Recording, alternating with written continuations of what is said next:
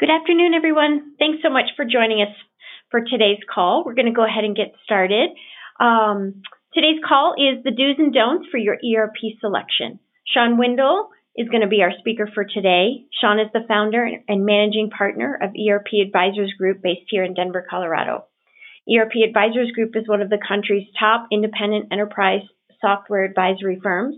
ERP Advisors Group advises mid to large-sized businesses on selecting and implementing business applications from enterprise resource planning, customer relationship management, human capital management, business intelligence, and other enterprise applications which equate to millions of dollars in software deals each year across many industries. On today's call, Sean will discuss the do's and don'ts for selecting your ERP software. We guarantee just one of these tips will dramatically increase your likelihood for success with your selection. Sean, if you're ready, I'll go ahead and pass it on to you. Okay, thanks, Juliet. Just a quick sound check. Everything okay on your side? Yeah, it sounds great. Perfect. Yeah. Okay, perfect. Okay, thanks everybody for joining us for another edition of The Trusted Advisor. This is a good one because, as you know, if you've listened to some of our earlier seminars, we really do try to be very specific with exact things that you can do if you're in the middle of an ERP project that'll make a huge difference for you. So I'm going to go through about 4 don'ts and 5 do's. I'd rather end off with the do's than the don'ts. So we're going to start with the don'ts. And as y'all may know from some of, again, our other advisor calls here, our approach as a firm is really to help everybody. The industry that we work in, unfortunately, there's a lot of failures. Some studies show that it's even upwards of the vast majority, not just majority, but vast majority of ERP projects don't basically accomplish the business case that they were put in place to do. So what we want to try to do is help in any way that we can. Sure, we can help you with an entire project, but use one of these 9 points, implement just one of them, and I know your project's going to go a lot better. So without further ado, let's jump into the do's and don'ts for ERP selection. As I said, let me start off with some don'ts. So the first don't is don't start your project with knowing what you're doing and the why. So there's two important parts to that, the what and the why. And here's kind of the thing. When people start talking about ERP, they often really don't know what that concept means. They think it just is, it's just a software or a software application. That's not the case. ERP has a philosophical approach to business applications across your entire business with automating processes and running reports and tracking data and all that fun stuff. But really know what you are trying to do with your software before you even start the project. So when you go into it, don't go in without knowing what you're trying to do. The other part of this one too is the why. So fundamentally, if you don't know why you're doing an ERP implementation, I will guarantee you it will fail. Our analysis and studies have shown that sometimes companies and sponsors really don't know why they're replacing the software. The old one doesn't work very well, or it's going to get sunsetted, or people don't like it. I can remember one client, a pretty good-sized software firm, that had invested quite a bit in customized the heck out of an application, and they were looking at switching. And when we asked the why question, it was because the executive assistant of the president didn't like it. And when we started talking a little bit more to her and really dived into what was happening, she was responsible for running some KPIs, some really important metrics reports, and just didn't know how to do it. So with some training, she was happy, and all of a sudden we weren't looking at switching applications anymore. So don't start your project without knowing what you're doing and why. Now, your second one is don't assume that everyone knows why you're doing it. So this one you're going to see that these don'ts and do's kind of build on each other. So often a sponsor will start a project and start doing the research and analysis, start bringing in some vendors, start bringing in other people throughout the organization to do demonstrations. And people will come and, yeah, sure, makes sense. Yeah, let's do it. Okay, great. They do several demos, maybe even many demos, maybe even many, many demos. And after a while, you start asking people to take a lot of their time. Excuse me. And if they don't know the why we're doing it, they're really probably going to revolt against you when it comes time to then do even more time on the implementation. So please, please, please don't start a project and assume that everyone knows the why you are doing it. Make sure they understand the why. Now, the next don't is much more practical and something that we have learned over the years is don't ever do a demonstration without a demonstration script. So what we mean here is you talk to some vendors and you tell them kind of what you want to need. And like within like 5 minutes, the salesperson says, great, let's do a demo. Let's schedule it. Schedule the demo. Let's do a demo. Demo. And so fine, you do the demo. And you start looking at the demo. You're like, wow, this is amazing. This thing can do everything. It's fantastic. And, it all looks great. And then you buy the software and start implementing it. And very often in that kind of approach, the sponsor and people implementing it can say something to the extent of whatever the correct acronym is that my children use these days, but OMG, or maybe there's even some additional letters, I don't know, in there. But they're like, oh, this doesn't do what we needed it to do. Well, that's the problem when you don't do a scripted demonstration. Scripted demonstration basically says, we're going to write down every single thing that we want each of the vendors to show us in detail. And we're going to hold the vendors accountable to showing us this. And we might even try to stick it in as part of the contract to say, we told you we needed this. Now you're going to deliver it. And so then that way, if something later comes up where they didn't deliver something, you can always go back and say, guys, look, you said you were going to do this. So don't ever do a demonstration without a demonstration script. For sure. I promise me, please. It will make your life so much better. And then the last don't is a little bit of a tip here. If you've made it this far into the call, I want to reward you with that by telling you, don't ever pay list price for software. It's true that there's a lot of margin in the software business. What I mean by profit margin, what I mean by that is imagine something that you build once and you sell it to hundreds, if not thousands of people, and it's the exact same thing. So unlike a building, I'm looking at a building right now that's being constructed. And this building is being constructed for one owner. That one owner has put in a lot of money up front to build this building, and they're going to get a building at the end of it. Now, they may sell it to another owner or a group of owners, but that building is really kind of single-purpose use for a single customer.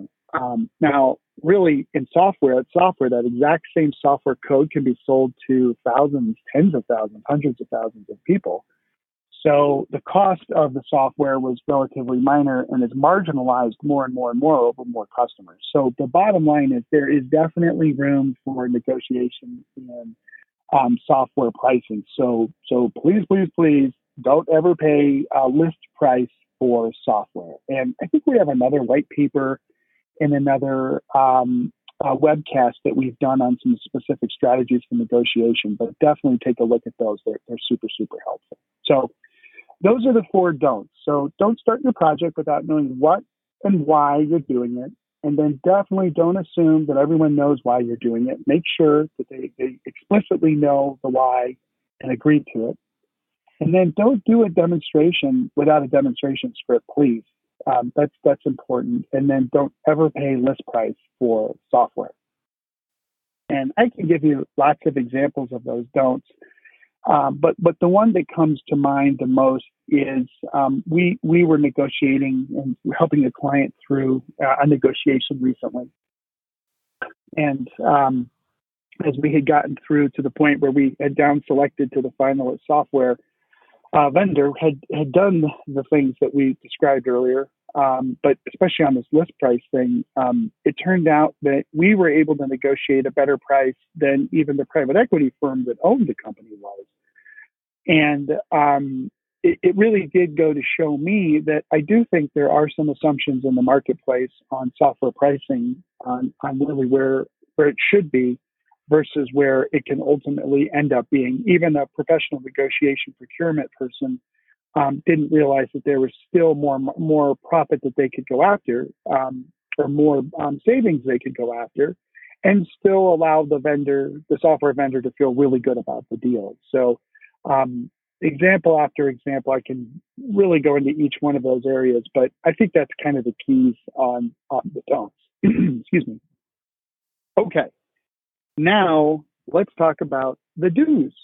So I've got 5 do's that I've kind of scanned, kind of looked across the panoply of all of our projects for different industries, different company sizes, different types of software, and I've basically kind of narrowed down to these 5 things that I really, really, really hope you do on your project, and I know that they're going to really help out a lot. So here's the first do. It's the first do is the whatever you do. Whatever you do, make sure that you know exactly what modules to include in your ERP. So what we mean here are when you look across an organization that's doing a selection, depending on who's driving the selection, that individual may be inclined to focus on just their departmental or functional needs. Let's say it's coming from the sales organization or operations or accounting. But because the impacts of these software solutions are so broad across the entire organization, you want to make sure that you talk to the other stakeholders and see with your colleagues if there's other areas that would make sense to put in new solutions. So, for instance, we often see that the office of the CFO will be doing an accounting selection. And we had a great client here in Colorado several years ago that came to us and said, "Oh, we've got to replace QuickBooks, and we want to do it fast. We want to get an app that just does accounting, and everything's fine." And we said, "Well, what about your professional services group? Several hundred people, and wouldn't it be nice if that tool was integrated into your financial system? And what about your sales function and your configuration to order, your configure to order capability? Do we want to tie that in too? And then what about payroll and HR, and how does that fit in?" And, the client's kind of like, you guys are just trying to increase the scope for the project. And it's like, no, we're just trying to save your job, because we don't want you to, put an application in now that then has to be replaced in a couple of years because your needs were actually bigger and broader then. So really do know what modules you're looking to include in your selection process. And frankly, you can include more in the selection, but then buy less and then even implement less, depending on what the needs are in that kind of equation, if you will. As you look across, how much change can your company take on at one time? You might not implement the modules you purchased right away. That might be phase 2 or phase 3. So the first do is know exactly what modules to include in your ERP. Now, the second one is I reuse this one a lot because I really think it's really the key to most of the work that we do with our clients is do choose an implementation partner that you're willing to bet your job on, because you are. It's a funny thing that people, when they're going through the selection process, the focus can just be on the software. And yeah, look, you're buying the software. It's vital that you really understand the software and you like it. The user experience is good and everything, functionality is great. Super, super important. But I'll tell you this, if you're doing a good selection and you get down to your top 3, my guess is any of those 3 will be better than what you have. So then it becomes more a question of who's going to support us in this implementation, and who's going to support us later down the road when we need more training, and who's going to support us when we need to change the app to fit some new business model that we have that comes out. And so that's where these implementation partners come in. And we've even gone so far as to choose an implementation partner first. And oh, by the way, they offer the software solution depending on kind of the client's needs. So it's a super, super important one to choose an implementation partner that you're willing to bet your job on, because like I said, frankly, you are. So we know what modules, we got a good implementation partner. So now let's talk about kind of leading into the back end of the selection process here. So really, really, really important as you're kind of evaluating software, any implementation partner is do meet with the implementation resources that are going to do your project. So that's number 3. Meet with the implementation resources that are going to do your project. It's a good one because you're not just relying on the actual salesperson that's going to do your project. Frankly, once they close the deal and then you move over to the implementation group, sometimes the salesperson has no authority or influence over your implementation at all because it's a total separate division within the organization that you selected that's now doing the implementation. So you can call your sales gal and say, hey, you said that it was going to work this way. And she may say, I know I said that, but I thought it did. Let me call the implementation people. And she calls the implementation people and they say, no, it doesn't. You oversold it. It's your fault. And it leads to a big debacle. So know that it's the implementation resources themselves, the project manager, lead consultants, technical consultants, that you want to meet even before you sign on the dotted line so that then you can include those people in the statement of work before you sign it. And then you'll be assured that you'll get those specific people as part of your deal. And I would say there's 2 people that are the most important on this point in terms of the implementation team. There's usually a practice director or an executive. They may be a VP of services. This is the person who kind of runs the implementation function. It might be even a group of people. It might be the industry vertical for professional services practice director or something like that. You want to get to know that person. You want to have that person's cell phone number so if there's any problems, you can call them and work through it. But they have authority to maybe take a resource and pick them up and drop in another one because that resource didn't work out for you. So you want to meet that person. And then the other person you really, really want to meet is like the lead architect. So this might not be the developer or the functional consultant, but there's usually somebody who has a ton of experience that maybe even did the demonstrations that is going to be part of your implementation. But it's the guy or gal that knows the software the best. They know your industry. They end up knowing your business the best, and they're the ones that will tell their team what to develop and to configure. Get to know that person super, super well. Okay, so that's the third item. Meet the implementation resources that are going to do your project. Now, as we're really winding the corner here to kind of coming into the home stretch, this is a really, really important thing. I mentioned this on the don'ts a little bit, but do make sure that your contract has favorable terms in it for you and for your long-term ownership and usability of the software. So what we mean there is the days of let's go spend a lot of money in year one to license software, and then over time you just pay for maintenance are kind of gone. I mean, very few apps are sold that way. We just did a deal where they were, and it was fine. But most often we're getting these subscription or software as a service-based apps or cloud-based apps, and they're sold kind of on a yearly basis.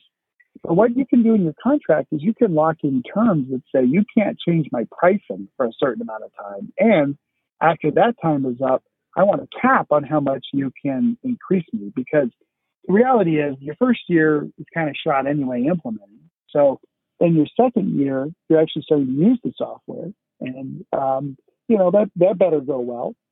And then third year, you might be looking at how do you extend the software, do some more with it. So you really want to make sure that you lock in a good term on your contract so that each year you're not having to renegotiate with the vendor who may be willing or may be driving to increase your percentage on your contract, and then you have to pay more for the software you just implemented. So just really be cognizant. Do negotiate for favorable terms on the basically on the terms of your solution, the actual time frame that you have the software, as well as the payment terms too. So know that payment terms are also negotiable with most vendors too. Okay, so that's the fourth item here. Now, let's say you sign the contract and you're pretty much ready to go with the kickoff. And the last due here is, what do you do between the time that you sign the contract and the time that the vendor shows up on site to actually kick off the project? Because guess what? Your meter is going at that point. You're already paying for the software. And sometimes the vendors are so dang busy, the implementation vendors, the partners, that they may say, oh yeah, we'll see you in a month. And you're like, what? We're paying for this. Let's go. So the final due here is do start data migration and your integration specification work as soon as you sign on the dotted line for the selection. What you'll start to see there is that there's usually a ton of issues around data that just take a long time to work out. And so the sooner you get into those issues and the sooner you get to resolving how are we going to pull data out of our system? How are we going to clean this stuff? How do we define a customer? All these questions that you have to work through that take a long time. So as soon as you get into that, the better, because then you have more and more time to work on these really key issues throughout the project. So that's really the last one. I do like another due that everybody forgets about, not really related to the selection, but I do just want to throw this in here too for the implementation, is definitely celebrate the wins. I think that's something we need to do better actually as a firm too. But, these are big projects. There's a lot of don'ts. There's a lot of do's. But know at the end that, you're taking people through a really tough situation, changing a lot. People like change, they don't like change, whatever. There's just realities that change hard. So my final do for you is do celebrate the wins as you get them. Maybe have a team dinner even before you start the implementation, just to set expectations. And at the end, make sure to do something kind of fun. We've done things from massage therapists coming in and doing fun massages for people, especially when they're freaking out at go live. Margarita machines, depending on cultures, whatever, that's fine. But just do something that would really help out and celebrate the work you're going through, because this stuff ain't easy. That is for sure. Perfect. Thanks for your time here. And Juliet, I will pass it back to you. Great. Thank you, Sean. That's a lot of great information. Thank you, everyone. We're so glad you joined us for today's call. If you have any questions, reach out to us. We'd be happy to help answer anything you have. Our next call is scheduled for Tuesday, December 11th. Surprises you don't want to have during your ERP implementation. We'd love for you to join us again for that one. We will discuss how to structure your ERP implementation project so you can identify surprises and handle them quickly before you get surprised by your boss suggesting you find a new job. Please go to our website, erpadvisorsgroup.com, for more details and to register. Thanks again.